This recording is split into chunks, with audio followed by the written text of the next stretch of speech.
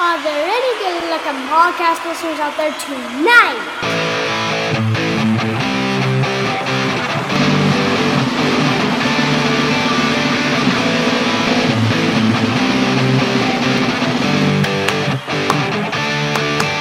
Soccernoob, Rockin America.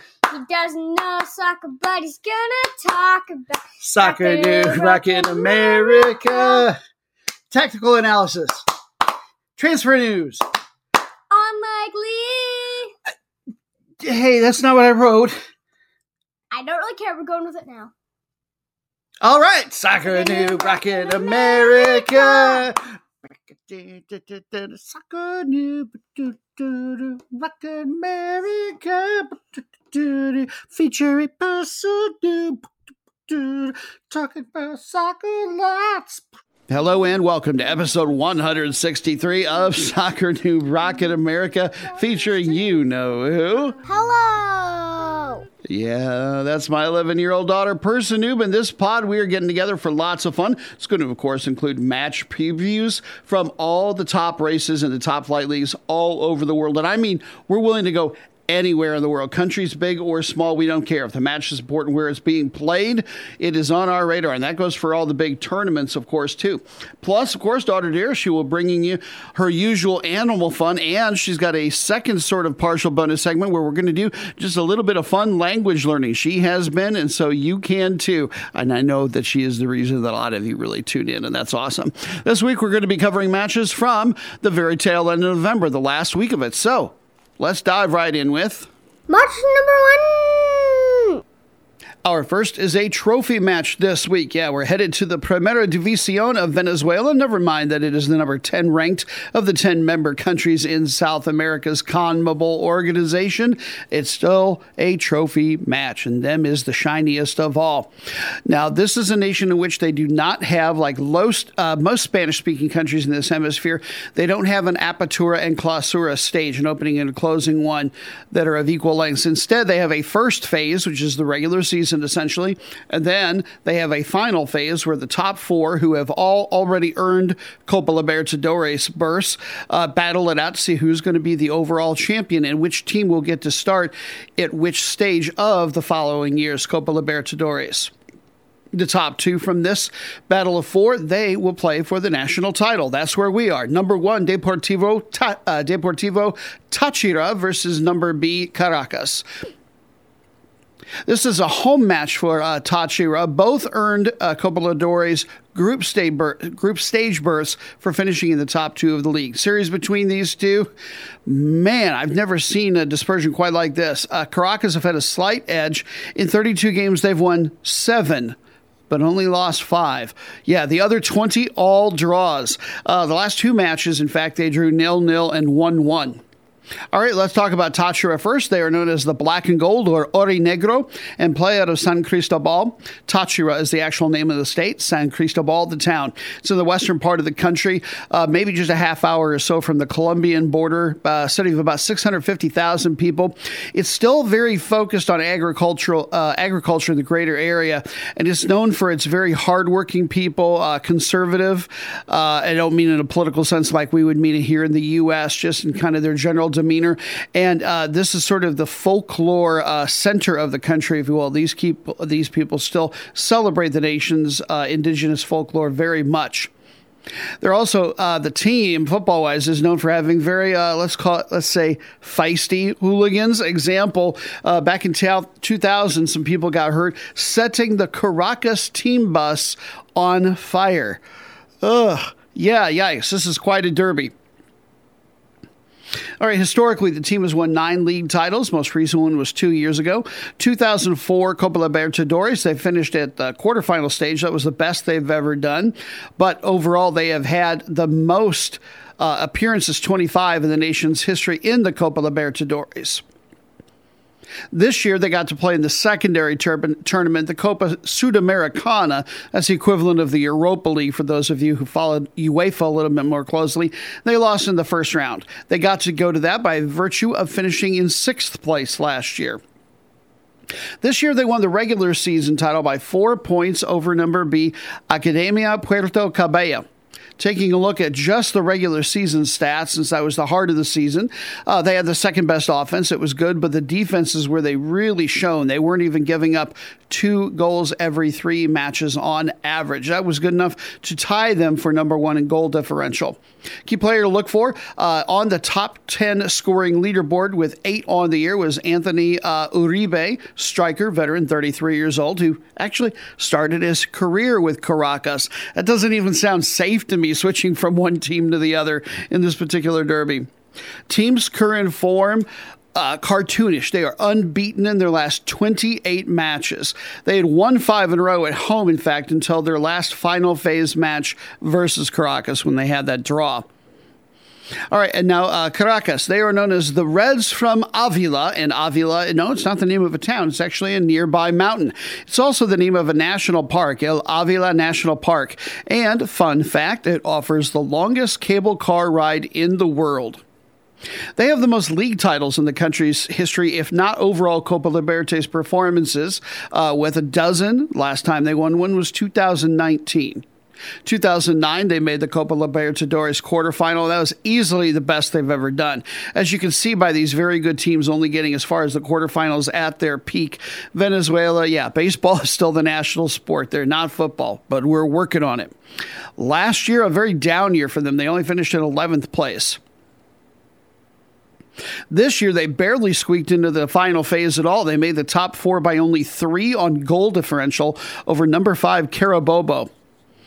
They finished 18 points behind Deportivo Cháchara in the regular season. That was in just 28 matches. They're a pretty well-balanced team. Giving up less than a goal per match only put them maybe in the top third here. But they had a top 3 offense, getting 1 2/3 goals per match, and the third best overall goal differential on the regular season. Key player to look for, number 3 league leading scorer with a dozen was Ade Oguns from Nigeria, just 22 years old.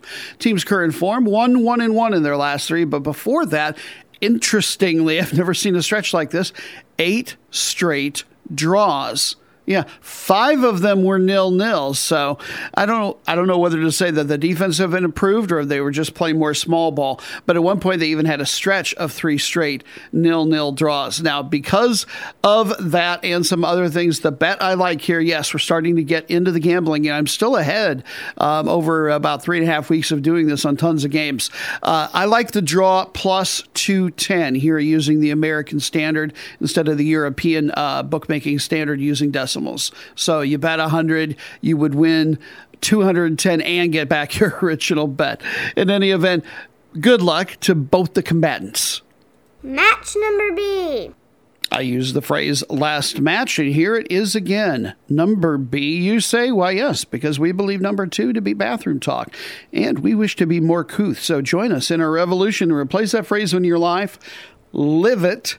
Listen to it in action right now. Match number B. This one's a little bit more for the true noobs. I know the veteran fans finding us will know plenty about the English Premier League, probably even more than I do. But who knows? You might learn something interesting. I've got a lot of little fun factoids in here and stats and things, as always. The top 4 finishers at the end of the year in England will go to the Champions League. The next best finisher will go to the Europa League. They do not send anybody to the Conference League directly out of league play. They have saved that for one of their tournament champions, and I believe they're the only country in Europe to do it that way. And your matchup, the best 2 in the world right now. Number 1, Manchester City versus number B, Liverpool. Liverpool, they trail by just 1 point. Liverpool, over the last, I'll say a decade, dozen years, they've had the better of it ever so slightly, accruing a 15, 12, and 10 record over Man City. I got to believe Man City have had the better of it maybe the last 2 or 3 years, as hot as they've been. You can catch this iteration 7:30 in the morning on Saturday on Peacock. Okay, Man City, they are known as the Blues, and they have won the title 9 times. Yeah, Manchester United was the power in this league for a very long time, but the last, 15 years, Man City have really turned it on, and they are the 3-time defending league champions. They are also the defending Champions League champions. That's the only time they've ever won that event was last year. Defense is good. Offense is excellent. 2 2/3 goals per match. Number 1 goal differential, very much largely at the feet of number 1 league scorer with 13 goals, Erling Haaland out of Norway. He is just destroying records on the offensive side. Although from what I'm read, he is somewhat doubtful to play in this match because of a ongoing ankle injury. I think he re-aggravated it in an international match against the Faroe Islands. Why he's bothering to play against the Faroe Islands, I don't know. So who might they be leaning on? Well, they get their offense from a lot of different places, for better or for worse. Their next best scorer with 4 on the season is Julian Alvarez from Argentina. He is a striker for them as well, traditionally. Also has 4 assists. Team MVP, in my opinion, has probably been the singularly named Rodri from Spain, their defensive midfielder. Nearly a 94% accuracy mark for passing is just outrageous, and it's number 1 in the league. And his long ball accuracy, I've never seen a stat like this, 88%. He can attack from anywhere on the field. He is actually second best in the league in that regard. 80% dribble success rate. Talk about an engine for the offense. How does this guy only have 4 assists? And he's great in the air defensively as well. Really look for him to be winning on a lot of those high balls. He's rated a 70% success rate on those duels. But newer fans, if you want to sound really smart with your friends that might know a little bit more, provided that he gets to play, he's getting a fair number of minutes, watch out for Jeremy Doku, a left winger, plays forward for them. He's just 21 years old. Already, even as not really a starter, he has got 2 goals, 5 assists, and he's number 1 in the league per 90 minutes in accurate dribbles. So this is a guy who can really be an engine for the offense. Team's current form, they had a wild 4-4 draw at Chelsea in their last one, and that snapped a 5-match winning streak. And now the Reds of Liverpool, 19 Division I titles. I phrase it that way because a lot of them were long before the Premier League was called that one by different names. Their most recent title, 2019-2020. 6 times they've won the Copa Libertadores. That's South America. That'd be weird for them to win. 6 times they've won the Champions League, 2018-19. They even once won the FIFA Club World Cup title. That was also in 2019. Last year, they finished in 5th place, earned a Europa League berth, and they're still battling in that tournament currently. Good offense. They're getting over 2 goals a match themselves, but they're tied for number 1 on defense, and they'll do their best to control the pace if they can here. They've been giving up less than a goal per match on average. Much of the scoring that they get is largely at the feet of their Egyptian superstar. He's got 10 on the year already from the right wing, Mohamed Salah. According to FootMob, a app I really like and trust, he is probably the second best player in the league in terms of the MVP race. He's got 4 assists, and he has been so successful for so long that his life story is taught by law in school curriculums all over Egypt. How wild is that? Another key player to look for, Darwin Nunez, their Uruguayan striker. He's only scored on 4 of the 9 what they would call statistically big chances that have been created for him. He's a guy who, if they're going to win on the road, they probably need to step up just a little bit more. Number 1 in save percentage on the year for them has been Brazilian goalkeeper Alisson Becker. And now, if you want to sound smart about this team, here's a name to look for and mention. Watch for Harvey Elliott, presuming he's in the game. He's only 20 years old, but plays central midfielder when he's in there. He is tied for second best in the league in possessions won in the final third per 90. That means if they're in their offensive third and they don't have control of the ball, this is a guy who's going to get control of that ball back and create more chances or get his teammates to. Team's current form, they are 1-1 in 1 of the last 3 across all competitions. How do I like for you to bet this one? I say play a lottery ticket on this one. Take a chance that Erling Haaland really is going to be out of the match, and take Liverpool to win and for there to be 2.5 goals scored in the match or less. In other words, Liverpool will win 0-1 or 0-2, and if you hit that thing, wow, pays off plus 1,000. Match number 3. Match number 3 is going to be something like we've never quite done before here, and this is going to be a stand-in match for all the matches like it, most especially or entirely around Northern Europe. Those leagues are ending, season's coming to an end. We're headed to Lithuania, a Soccernoob favorite. The A Liga, Lyga, maybe it's Liga, I think it's Liga, is the top flight there. And this is what they call a qualification final that's taking place, second leg of the home and away two-legged tie. I'll explain that in a moment. First of all, a little bit about the Lithuanian top flight. It is ranked number 44 in UEFA, so fairly far down, well within the last quartile. Now, out of this league, the last place team, number 10, Ritiaria, they were automatically relegated. And then the winner of Liga 1, which is the second division, was automatically promoted. So they switched places. By the way, some of the other countries this is taking place in, Sweden for the men and women this week, the Norwegian women, and the Latvian men, just to throw that out there. So now what's happening is that the second to last place team in the top flight and the second place team from the second division are playing each other home and away, fighting for the right to be in the top flight next year. So maybe the top flight team, which is Jugas, will get relegated, and maybe not. And then the team that's trying to take their place, that finished second place in Division 2, is called BE1, capital B, lowercase e, number 1, and then NFK. They played at BE1's place the first leg, and they managed to hold the top flight team Jugas to a 1-1 draw. Congratulations on getting them far. I'll be interested to see how it goes. But that is as far as we are going to go with this particular match, because Soccernoob has a special place in her heart for Lithuania, and so she would like to do a special language learning segment.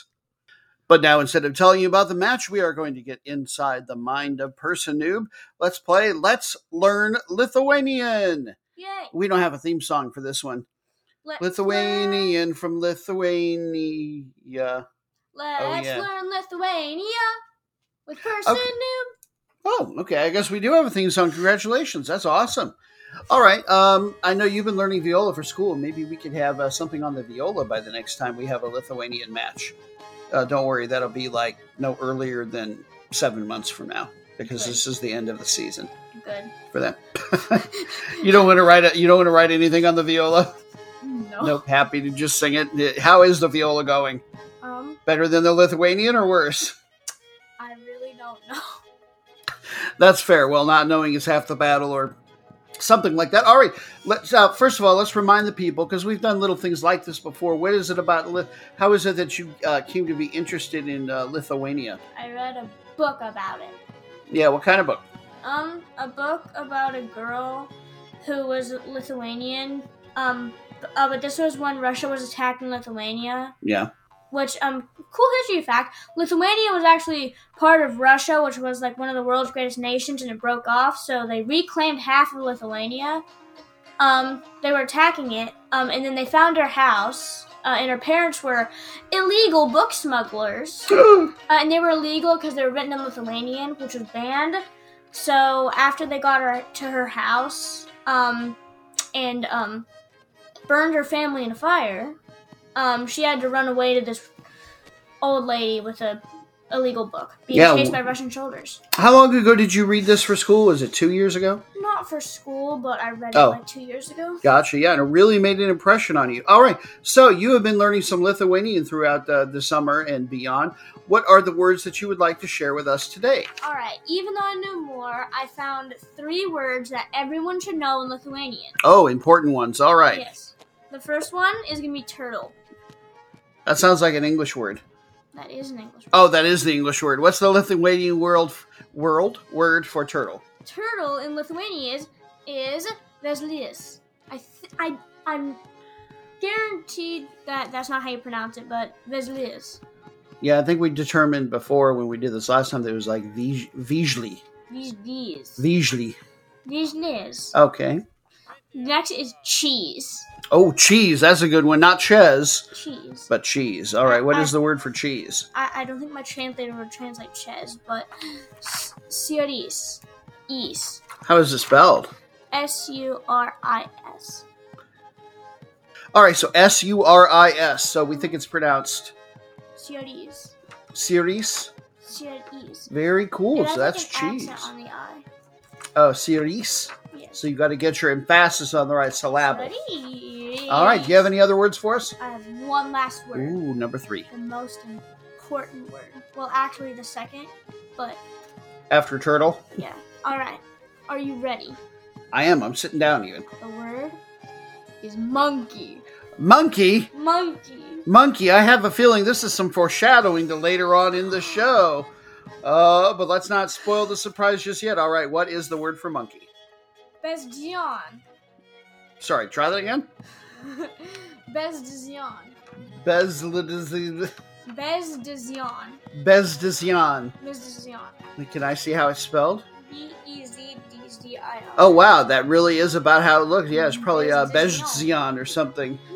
Yeah, you get a lot of ZJ kind of what we would think of maybe in our part of the world as French sounds, the zh in there.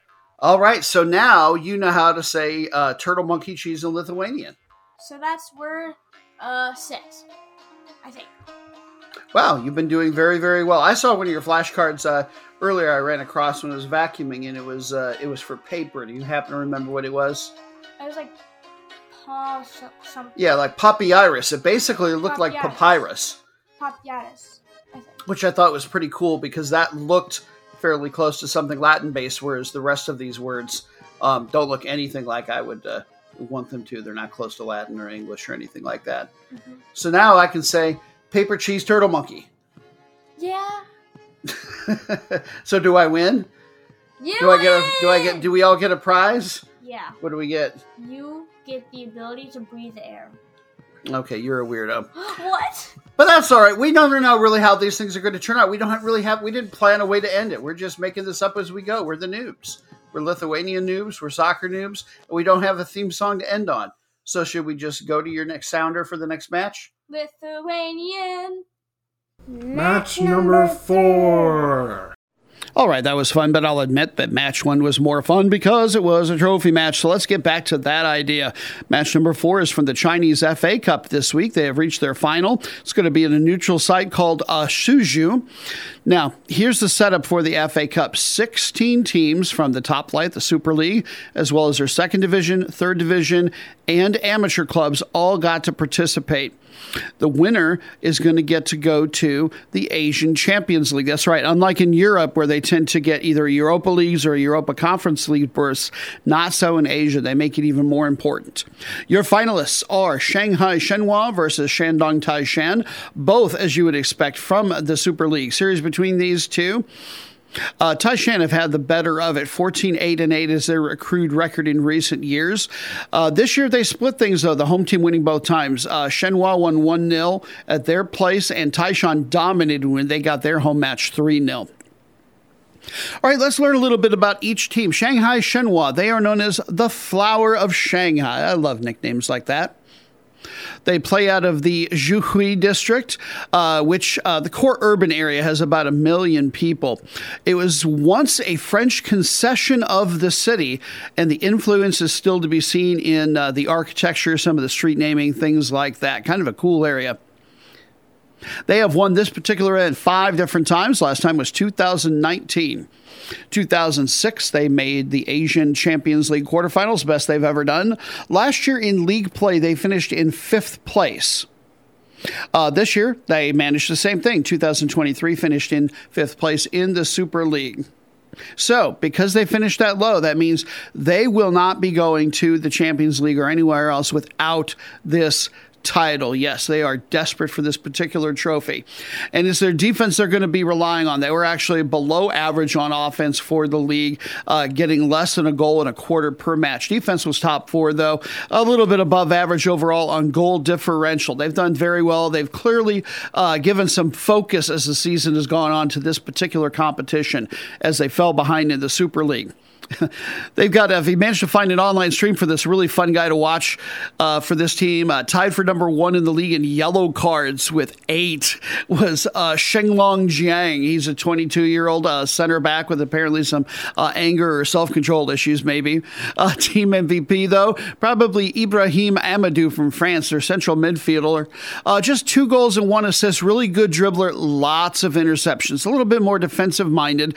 He's been something of a European journeyman, having played for French clubs like back home like Angers and Metz, but he's also been with Sevilla, Norwich, Ulrich, and then even a couple more in France now. Look, Lille, Nancy. He's clearly chasing the bag now that he's in China. Team's current form, 1-1-1 in their last 3. They advanced to the final over Qingdao Hainyu 0-1. All right, now Shandong Taishan. They play out of the city of Jinan in the Shandong province. And they are known as the Team of Mount Tai, which literal mountain.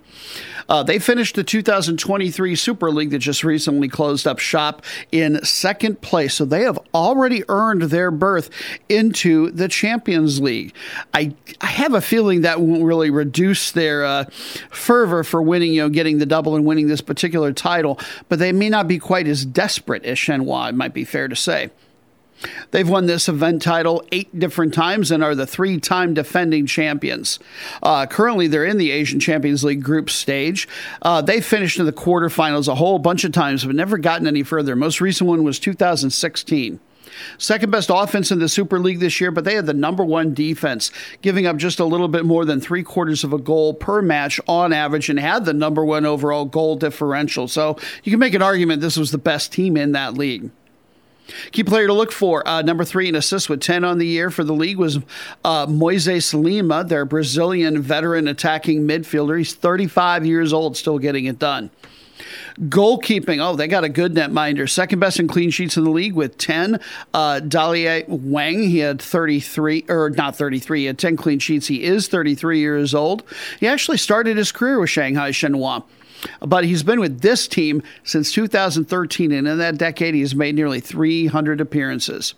But their team MVP is probably this Brazilian, the singularly monikered Kryzan, Cryzan. He plays striker for them. Had a dozen goals on the year, 5 assists to complement those. Good dribbler and a good tackler. Second best in possessions, won in the final third per 90. So this guy is scoring, this guy is assisting, and if he's not doing that, well, he's just knocking you down to get the ball back and try again. He came over here from a Portuguese side named Santa Clara in the top flight. Team's current form, they're 4-1-0 in their last 5 across all competitions. They advanced to this final over Dalian Pro. They got a 1-2 road win. So now just a little side note. If Shandong Taishan win, then Super League number 4 finishers Chengdu Rongcheng will actually get the Champions League berth. And as far as what I have here in my notes is the NBL, the Noob, it should be BNL, the bet that Noob likes. My note on this says to myself said, stay away. It means more to Shanghai Shenhua, and yet Shandong Taishan own this event. Yeah, don't put any money on this one, but it is going to be a great game to follow. Match number 5. And now it's time for your feature Major League Soccer match of the week. They are, of course, well into their playoffs now. Match number 5 is a quarterfinal between number 4 out of the Western Conference, Houston Dynamo, versus number 8. Yeah, the bottom seed remaining once they got past the play-in round, Kansas City. The winners will get either number 3 LAFC or number B Seattle Sounders. The series between these two, Kansas City have had a slight advantage. This is probably all-time numbers as well. 18, 13, and 14 is the record that they've accrued. This year, they split on the home game line. Kansas City won 2-1 at their place. Houston got a 1-0 shutout at theirs. You can catch this one 7 o'clock on Sunday, Fox Sports 1, Fox Deportes, or Apple TV with MLS Season Pass. All right, first, let's get to know the home team, the Orange Crush, Houston Dynamo. They've won 2 titles. They went back-to-back 2006, 2007. In 2007, they also made the CONCACAF Champions Cup, formerly CONCACAF Champions League, semifinal. Best they've ever done, even though I think that was just their second year of existence. Last year, they finished in 13th place in the West. Yeah, no playoffs were to be smelled there. This year, they got it done on a pretty good balance. The West wasn't the highest scoring place in the world. They were tied for number 4 in that regard, but it only took 1.5 goals per match. They had the 3rd best defense as well. Key player to look for, team MVP, in my opinion, was Hector Herrera, their Mexican defensive midfielder, 33-year-old veteran. 11 assists to go with 4 goals. He was also number 3 in accurate passes per 90 minutes and was an all-star this year. This is a guy with a good pedigree. Spent the heart of his career with Porto, one of the big 3 over in Portugal. Also did some time with Atletico Madrid. Yeah, La Liga, number 2 league in the world. Over 100 national team appearances from Mexico. They've got a really good goalkeeper, too. He was tied for third best in clean sheets was American journeyman Steve Clark, 37 years old. He has just been trucking around MLS, making his coin. Whole career. Never went over to Europe, I don't believe. Team's current form. If you just talking about 90 minutes plus injury time, they are unbeaten in 8 straight matches, and that's all since winning the MLS Cup, which is our FA Cup title. And now Kansas City, known always and forevermore as the Wizards. They've got a supporting group that's even known as the Cauldron, which I think is pretty cool section of the seating. They've won the league title twice. Last time was a decade ago, 2019. They had their best CONCACAF Champions Cup finish, finishing in the semifinals. Last year, they sat home, Netflixed, and chilled just like Houston did. They only finished number 12 in the West. They, as I mentioned, had to get into the playoffs via the wild card round. They took 9 teams. The number 8 and 9 seeds had a battle just to get this far. Battle they did, and then get here they did. And then they beat number 1 St. Louis to get to this stage as well. During the regular season, their defense is where they were really having trouble. They were giving up 1.5 goals per match. Their offense was a little bit better than average. They had finished with the number 8 overall goal differential, so they finished about where they should have. They're just not supposed to be here right now. Kind of cool that they are, though. Key players to look for: tied for number 1 in accurate long balls per 90. So a really key, unique part of their attack is Nemanja Radoja from Serbia, central midfielder. But their MVP, as he is every year, is Daniel Shaloi. He's their Hungarian left winger. 7 goals, 7 assists. He's also a very good crossing passer. He's got well over 33% accuracy, which is really good in that statistic.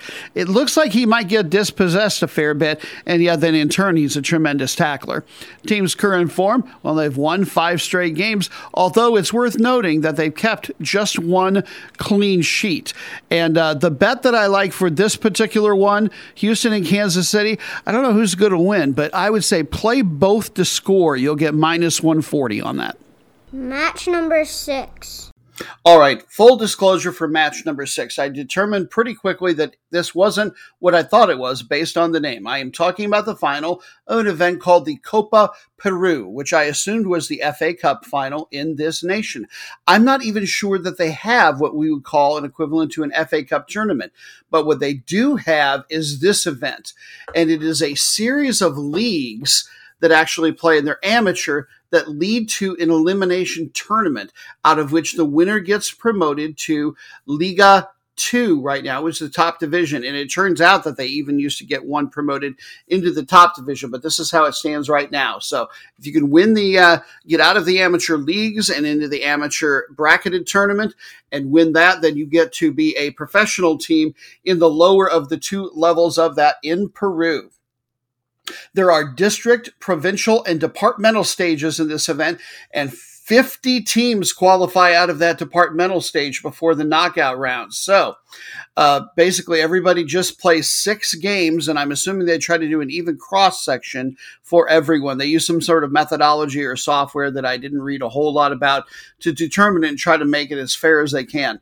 The best 16 will then make it to the knockout stage. Your matchup to see who's going to make it into Peru's Liga 2 is San Marcos out of the city of Huari versus ADA out of Jaén. And this is the first year in existence for San Marcos. I don't know if they're surprised or not. They might have taken over somebody's license, or somebody rich might have started a club. By the way, ADA stands for basically, it's an agricultural sports association. I don't know what the matchup there is between Agropecuaria and Deportiva, the sports, but that's what it is. It might be part of the country's push, for example, to get the game out of the cities and more into the countrysides. I don't even know for sure, but one of them is going to be professional this year. The other thing that I can tell you is that it's all you're going to learn this particular week about these 2 teams, because this is the time of show where I let my daughter take over with her own segment.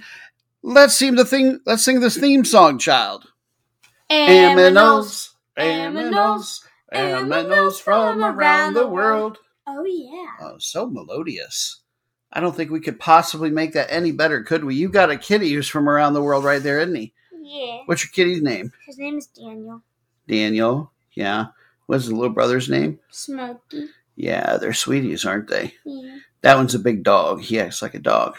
He is a big dog in disguise. Yeah, and he's also chonky. That's a word I learned. And it's going to be in the Scrabble dictionary soon because I'm a giant Scrabble nerd. But small, S-M-O-L, will not be yet. But chonky is getting added. Where did you learn these words? A friend of mine from the Scrabble playing community sent me a list of the words that they're going to be adding. Where did you learn small and chunky before that? Well, chonky I learned from you. Small I learned from a friend from back home in Iowa. Yeah. So what kind of animal are we going to talk about this week instead of the soccer match that is from the area where the soccer match that we're not covering is being played? The bald Uakari. Uakari. That's a fun one. Uakari. What kind of animal is it? Monkey. Monkey. Is it a chunky monkey? Yes. Well, we'll get into that. I'm not so sure based on the notes that we've got here. Tell us a little bit about what the bald Uakari, is it Wakari, do you think, or Uakari? Uakari. What does the bald Uakari look like physically? It's got a short tail, it's got a bright crimson face, a big bald head, and a long coat. Yeah, real long, shaggy, furry coat. I've seen some of the pictures. They look like old bald men in the park. Where's my bread? I'm going to feed the birds. That's what they look like to me. They're pretty awesome. Yeah. You had a strange look on your face there, like you weren't expecting that. Don't you remember the picture of the adult one? Yeah. We'll look at some baby ones a little bit later on, because Yay. that's the best thing. And yeah, the tails, you mentioned they're short. They're very short. Like they're usually not even 6 inches long, well under half the length of the average, overall body. And that's very unusual for a New World monkey in the Western Hemisphere. So, tell me some more. Like, where does it live? All right. It lives in the... I don't know how to pronounce that. Oh, yeah, Barzea. The Barzea forest and other wooded habitats near water in the western Amazon of Brazil and Peru. Yes, and that's why we picked this one, because it's fairly endemic to the Peruvian region. It's in the Amazon basin. Now, I took the liberty of finding out what a Barzea forest is, and a Barzea is a floodplain, and it is specifically an area that floods only seasonally, not all the time, and it gets flooded specifically in this region by whitewater rivers, so freshwater rivers that flood these areas. And so the monkey is arboreal. Do you know what arboreal means that I can't seem to say? It means that it lives in trees because it needs to stay above the floods. That's exactly right. So even when it's not flooding in the area where it lives, it's just used to being up in the trees anyway. What does it eat while it's up there? It mostly eats fruits and nuts, but it will eat insects if it happens across them. But they will not hunt them. And some of those are really, really hard to get open, not meaning the insects, but like the nuts and some of the harder fruits. And so these little guys, they have powerful lower jaws for opening those up easily. So you would not want to get bitten by a Wakari. It would probably take your hand right off. Now monkey has a third hand and you have one. You are outnumbered in monkey hands. Okay. Yeah, I didn't know where that was really going either. But how big do they get? About 7 pounds, 1.5 feet long. Well, so as monkeys go, not a terribly big monkey. And are they fairly solitary animals? Nope. They live and travel in groups, usually of 5 to 30, but sometimes up to 100. And they have moderately big areas. They'll travel as much as 4.5 miles in a day. So I read in my research, that they... both with a sense and using their tails and certain sounds, they do have a lot of defense mechanisms and like to warn each other when there are dangers afoot.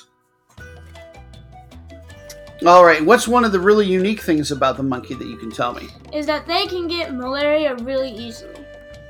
Yeah, it's funny. We think of malaria, it's not a disease we see a lot of here in the U.S., but when you go to other places, you can find malaria. And these monkeys, sounds like they're really, really susceptible to it, huh? Mm-hmm. But is that one of the main threats to them and why they are endangered? No. What are the main threats? Hunting and habitat loss. Yep, especially the habitat loss, because everybody is tearing down the Brazilian forests for the hardwoods. And then I know in a lot of the areas you remember I said that it was, rivers that were flooding. So they tend to live fairly close to where people might be on some of these forest edges. And that makes it very easy to hunt them from canoes, unfortunately. But there are a ton of organizations out there that have been protecting these guys. There was a period in the late 20th century where their population went down 30%. That's when they moved from like near vulnerable to vulnerable or something like that. And so there's a lot of European and South American agencies that are working together in South America to protect these little guys. Even though I can't quite decide if they're cute or not as adults, I still think they look like little tiny old weathered men on park benches. But what about babies? It's our favorite time of animals. It's time, even though it's an audio format, to look at baby pictures. This works great on a podcast because I think it's kind of cool. People can Google it up on their own if they want, but you can look at the baby pictures and ooh and ah and describe any of them that you want. They're so cute. That's so cute! Look at that one. Yeah, what are some of them doing? Cute. Like, what's this guy doing? Look how he's drinking out of a hose. I can't tell if that's a microphone he's doing karaoke or if he's biting bamboo. I really can't tell. Yeah, I don't think they have bamboo in South America, but I get what you're going for there. I think that he's singing karaoke. Yeah, look at this guy. You remember we talked about the heavy or long coats? He's got a bald head, except that all the hair that should be there is going around his body. Yeah, it's like there's more hair than monkey, even when they're babies. Receding hairline. All right, let's look at one more. This one's got very, very white fur, even though he's a baby. And he looks like he's eating something too. Look at this. Not one, but two babies. He's got a very receding hairline. Well, yeah, that's why they're called bald wagaris. Bald. Do you get it now? Yeah. Yeah, BALD, by the way, just for the record, not BALLED. I'm sure that most of our audience knew that, but I'll throw that in just in case. All right, so on a scale of 1 to 10, how cute are they? 8.5. 8.5. All right. And the final question: should I eat them? No. No, they're too hairy for me to eat. I wouldn't want to deal with all that. No eating endangered animals. All right, fine. Okay, well, but the baldy wakari, that was very cute and a good animal that you chose. All right, yeah. And so this has been Aminos from Around the World. Oh, yeah. Match number 7.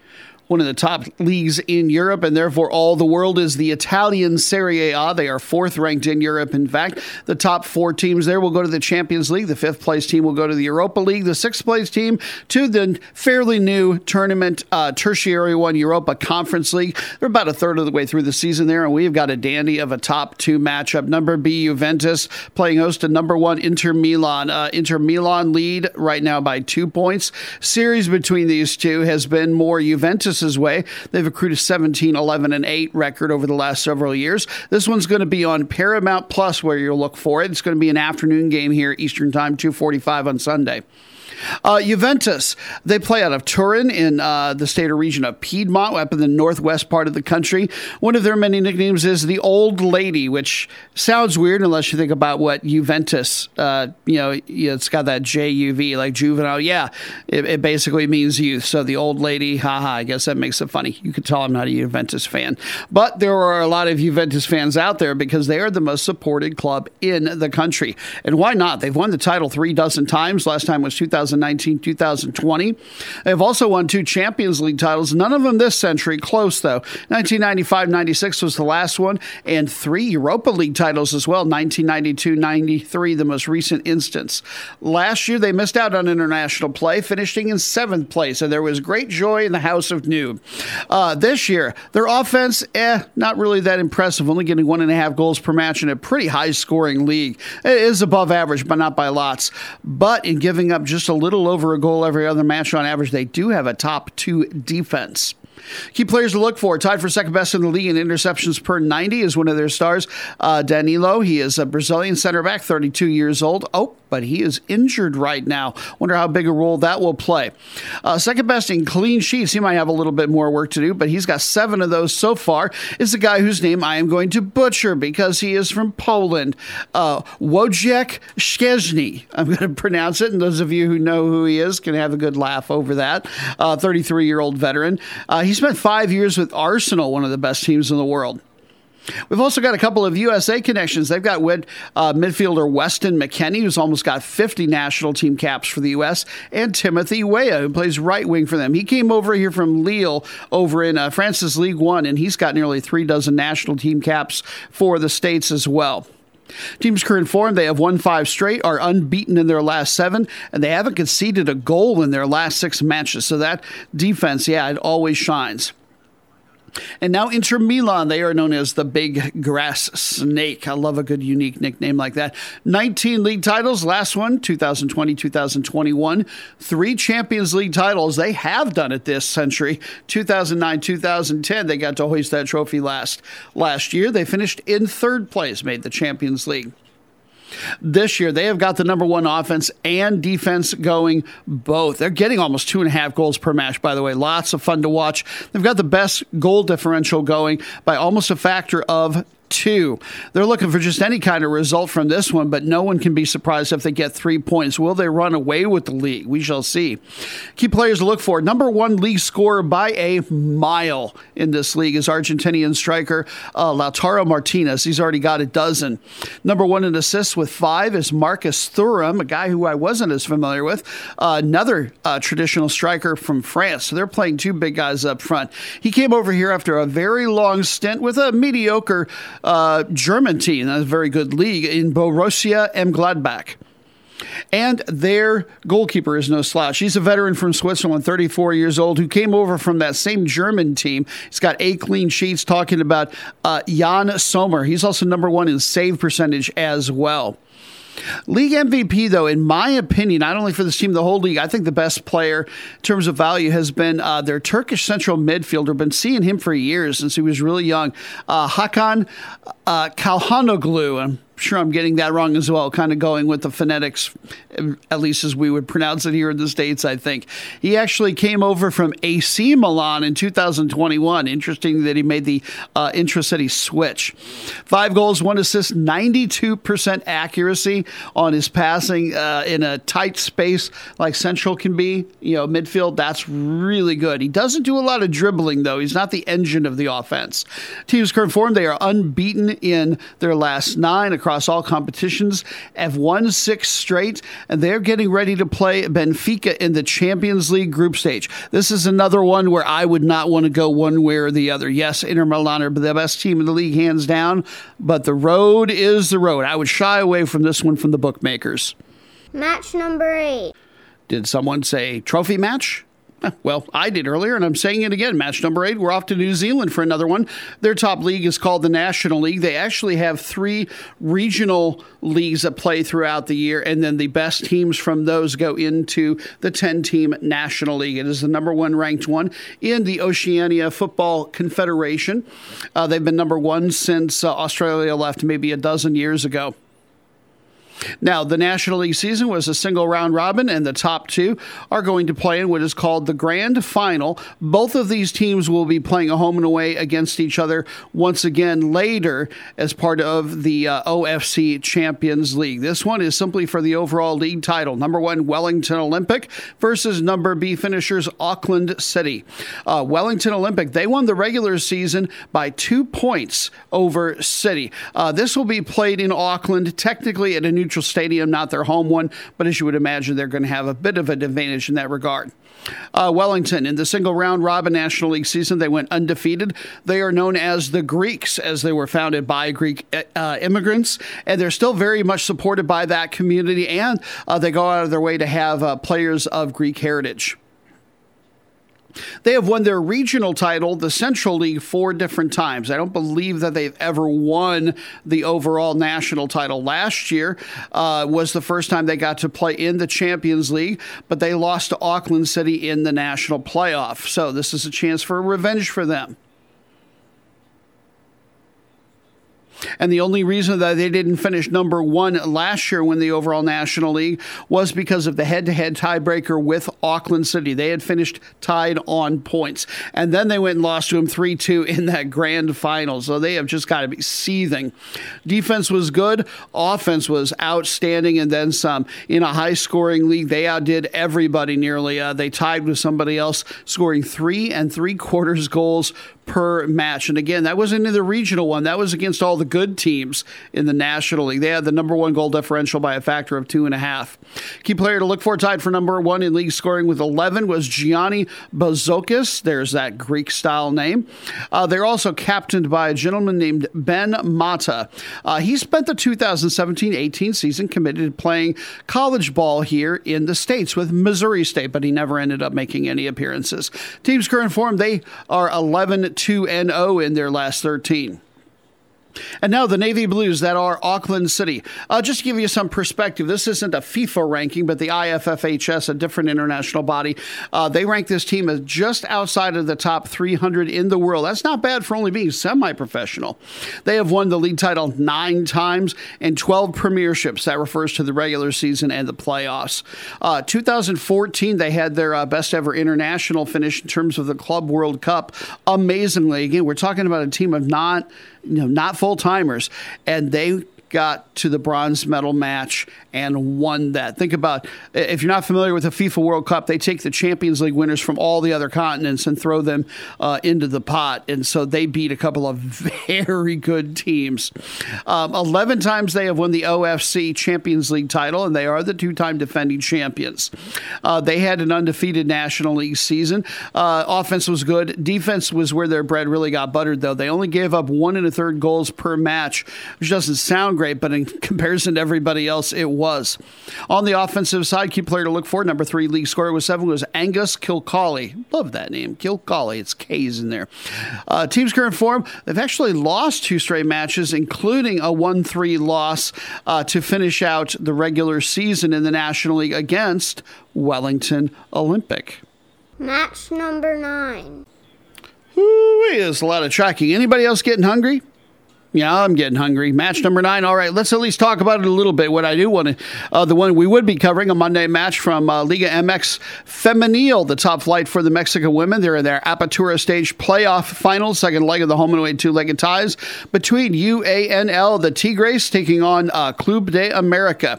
This isn't going to be much of a fight, to be honest. The Tigres have been just dominant, and they won the first leg 0-3 on the road. Now they get to finish things off at home.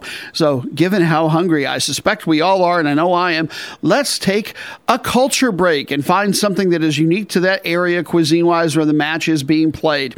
In the state of Nuevo León there in northern Mexico, one of the things that I've never heard of, I was embarrassed to say, but that I would really love to enjoy, it's a special kind of taco, fideos secos tacos. If you're not familiar, basically that means dry noodles. Yeah, they've been, they're really, really thin spaghetti noodles, and they've been cooked in a chili-based tomato sauce so that the pasta actually absorbs both the flavor and the color. So it's a really vibrant dish to look at, really good presentation, and sounds delicious. There's going to be 2 steps to making this. I won't go over all the amounts. You can Google up what you're going to need when it comes to that, but I will tell you the basic directions.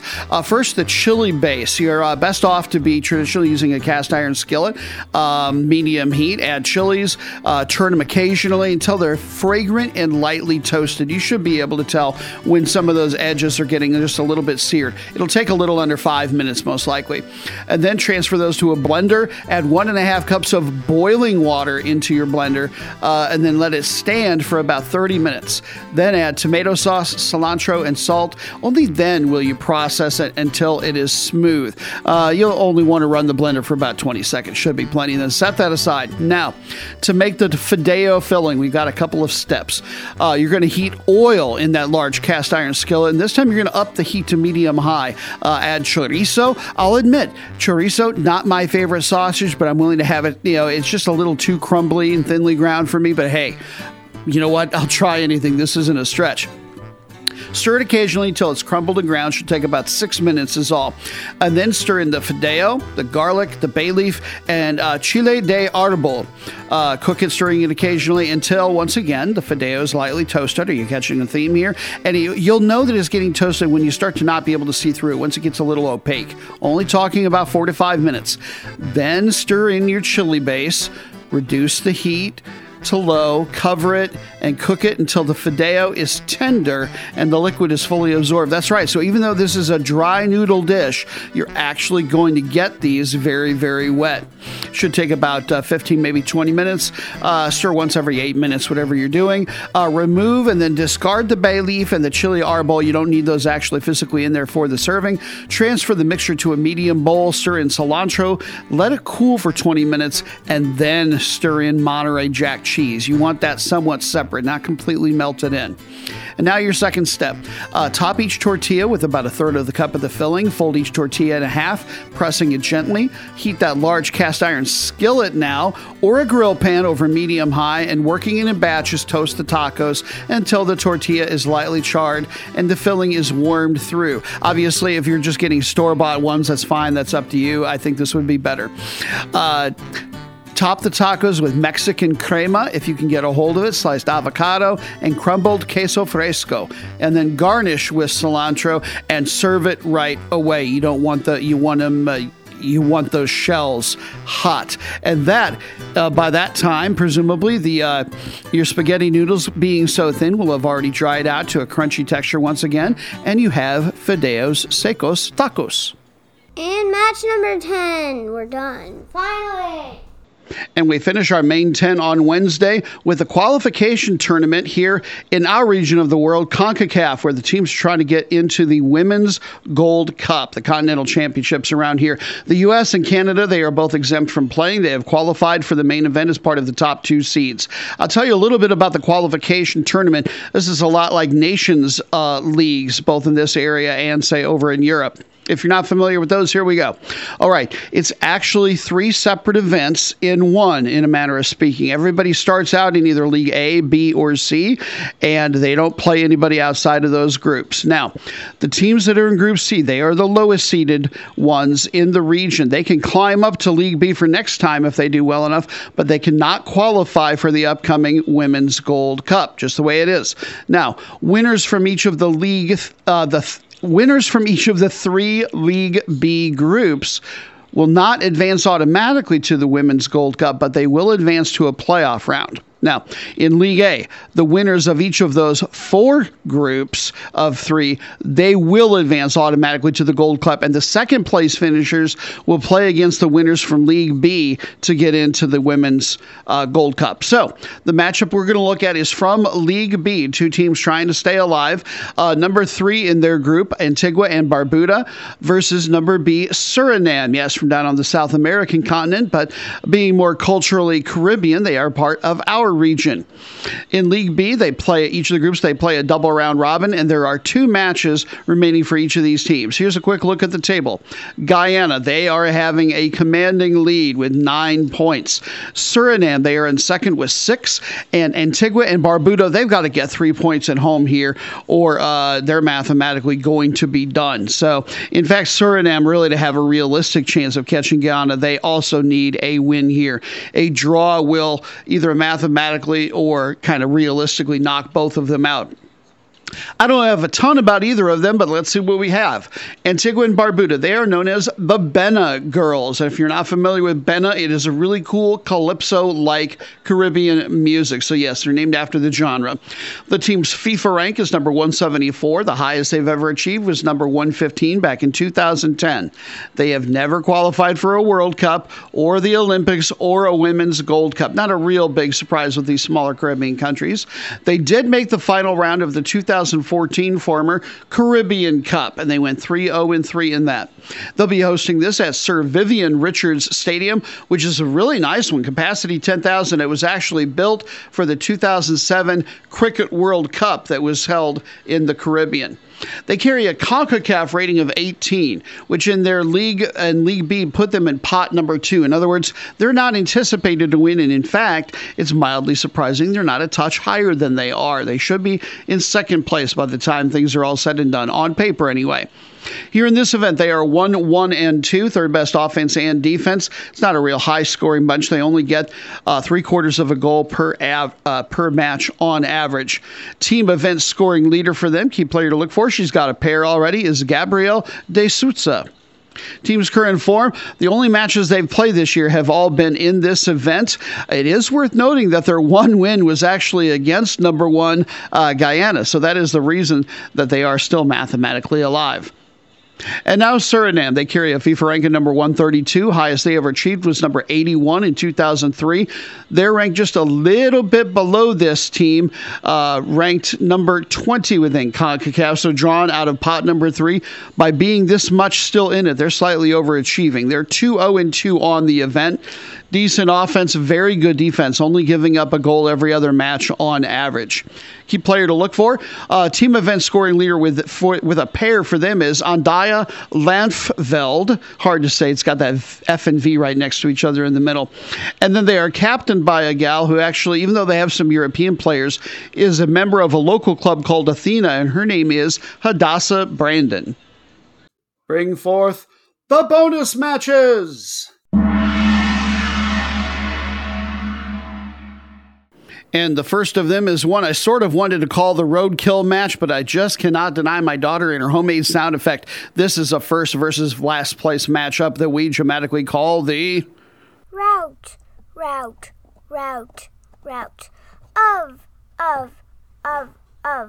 the week.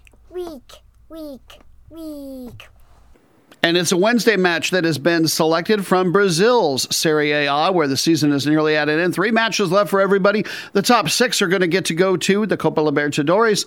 The bottom 4 out of the 20 will get relegated. Your matchup, number 1, Palmeiras. Yeah, it's been Botafogo for a lot of the season, but now all of a sudden it's at least a 3-horse race, and they are taking on number 20, America MG. Not doing so well.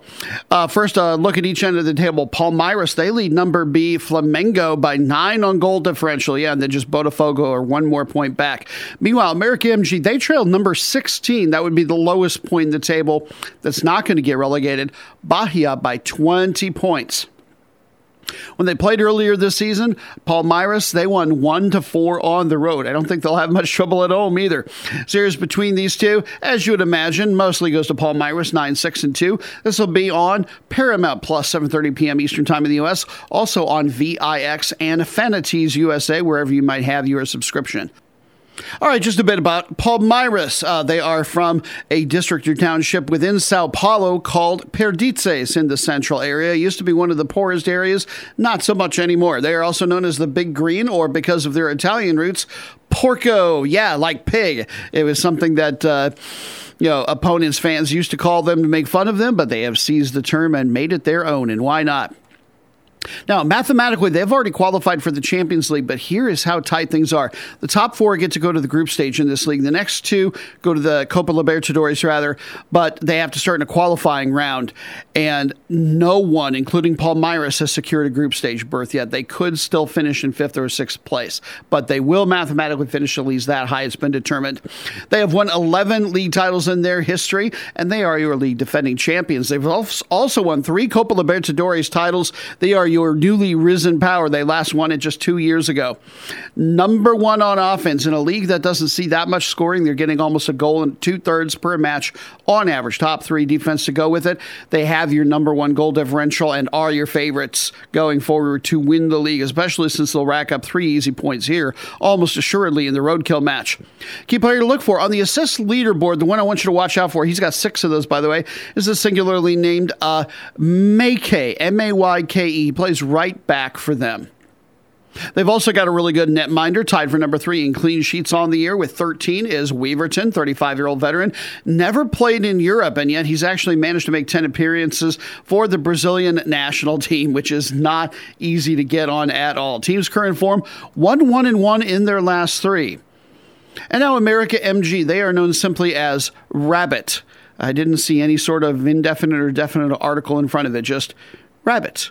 All right. And they are from a gorgeous tourist-heavy area called Belo Horizonte. It's the third biggest metro area in the country. It has about 6 million people. The city proper is built on several hills that are all completely surrounded by much taller mountains. And music fans, I'm going to test you on this. You know what kind of... This is the capital in Brazil and probably South America of heavy metal. Yeah, this is where all their biggest bands come from. Interestingly, I also happen to see somewhere they're twinned with a bunch of different cities like many metro areas are, including Austin, one of my favorites, Fort Lauderdale, haven't been, but obviously lovely, and Newark.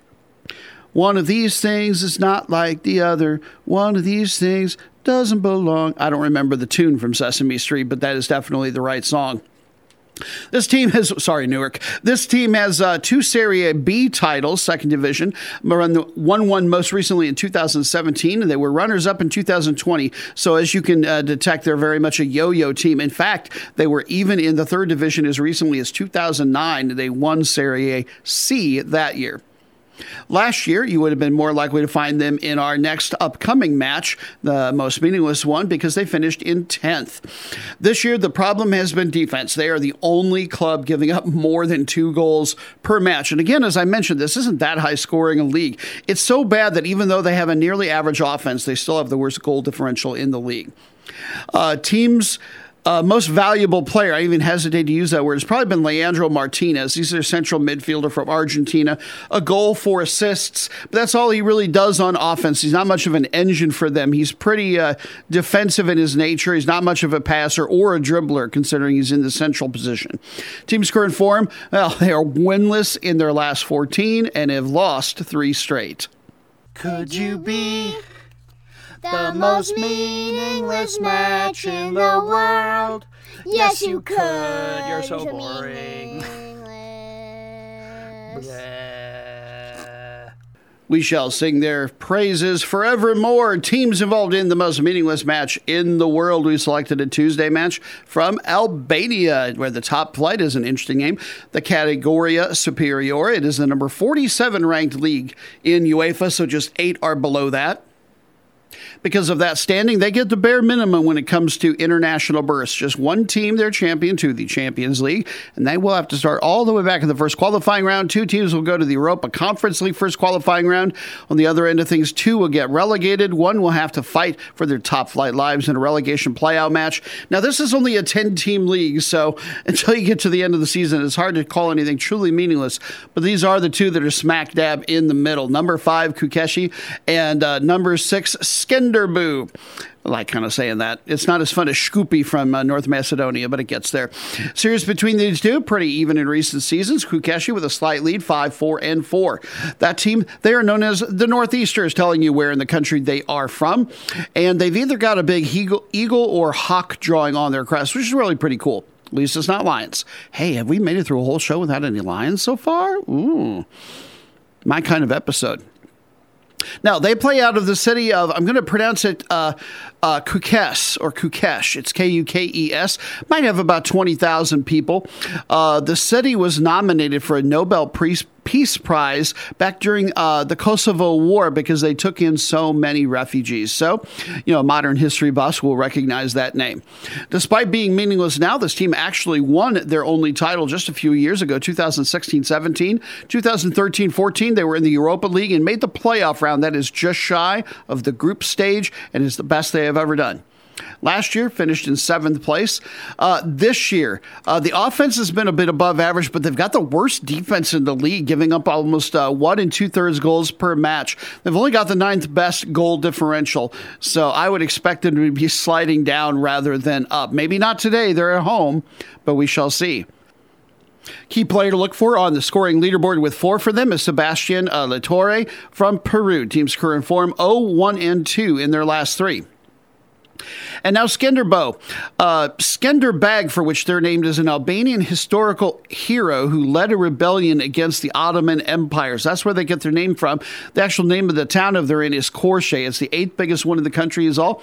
75,000 people there, but in the district of the same name, it really has about double that many people. They are the team that is furthest south, interestingly, because this area is considered to be the southern intellectual and cultural capital of the country. They are known as the Snow Wolves. Wolves.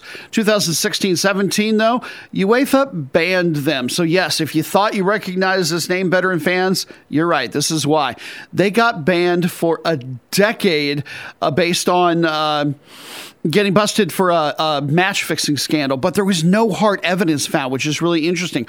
All of the evidence was based on statistical analysis of betting patterns that I said were so specific that there was no way that it wasn't happening. We're talking life of the universe kind of stuff. There was clearly shenanigans going on, and they got hit hard. No international tournaments for 10 years. These guys dominated for ages before that happened. To that end, they've won 8 league titles in the past, 2017-18. 2015-16, they made the Champions League playoff round. Didn't get past that, but that dropped them to the Europa League group stage, and that made them the first and maybe still only Albanian team to ever hit the group stage of any international event. Last year, they were in the second division, the Pare, but they finished number 1 and got themselves right back up. This year, the offense is really struggling. Good offensive players just won't want to be there. They can't even get a goal per match right now. But they've got an above-average defense, 6th best overall goal differential. I don't think they're going to be in any danger of sliding too far down. Key player to look for, the team's leading scorer with 3 so far is Ardit Nikai, 21 years old is all. Team's current form, 1-1 in 1 of their last 3. Worth noting, they haven't had a clean sheet over that stretch. And now our third and final bonus match, and most appropriately match number unlucky 13. So appropriate because this is the fresh hell that is the match of Disappointed! Yes, 2 last place team who are soiling themselves at the bottom of some top flight league somewhere in the world. The one that has been selected is one we won't have a lot, thankfully, on either of these teams, because they're bad. So that could be a good thing. Less we know, the better. It's a Saturday match from the enclave nation of Lesotho. Yeah, that little one that's surrounded on all sides by South Africa. Their top flight is the Premier League. It does not carry that name because of these 2 teams we're going to talk about. That is for certain. This league is unranked within the CAF. That's the African Football Confederation, because they only rank about the top half of the continent roughly. However, more appropriately or relevantly, I should say, 2 of the 16 teams are going to be relegated. These are your candidates here at about a quarter of the way through the season. Still time to save themselves, but has it been dreadful so far. This is the worst match of disappointing we've ever seen, I think. Number 16, last place, CCX versus number 15, Naughty Boys. They don't even spell it with a Z. They're not even trying to be 90s cool. I don't understand that. Neither of them has a point, by which I mean a win or a draw in their first 7 matches this season. All right, CCX could find very little about them. I know they finished in 13th place last year. They are from Laribe, which is in the northwest part of the country. 40,000 people there, fairly near the border with South Africa. Of course, what other country's border could it be, really? And you might... if you're into knowing African geography at all, you probably would say this town is called Halatse. I found conflicting information. Some people say Laribe is the name of a part of the area for an adjacent French mission, or it could be that it's both. One is, Laribe might be more of a French name, and Halatse is more of an indigenous language name. Anyway, what is Lesotho for? Sucks out loud. 1-17 goal differential on the season. Yikes. And now, will they look any better in our eyes? Naughty Boys, number 15. They're one of the capital city teams. That's why they had to go after a funky name, I guess, because there were a lot of them. Maseru is the capital, by the way. They were re-promoted to Division 1 after 2021-22. They didn't even win that league. They finished second in the second division, but ended up getting co-promoted with the winners because a team called Kick Number 4 Life ended up withdrawing from the Premier League, so that created an extra opening. They shouldn't be here, and they won't be here much longer. Last year, they finished in 14th, nearly got themselves the boot. And this year, they're looking to. They haven't scored a goal, but they've given up 13 of them. So, obviously, worst offense in the league, and the defense is only a few spots above that. So, again, teams that don't have any points, either of them, even after only 7 matches each, that is the worst. And so, on that note, we will wish neither of them good luck or good fortune, but rather we will shoo them away in our traditional fashion. It was bad. It was awful. It was terrible. Get him away. Hey, boo! Boo! And that's a wrap on episode 163 of Soccernoob Rockin' America, featuring Soccernoob. And so on her behalf, that of our producer, The Management, whom we thank for all of his editing and production wizardry, and myself, appreciate you tuning in. We hope that you will pass us on to your footy-minded friends if you are so inclined. Until we can do it again in a few days, have yourself a fabulous footy week. Take care.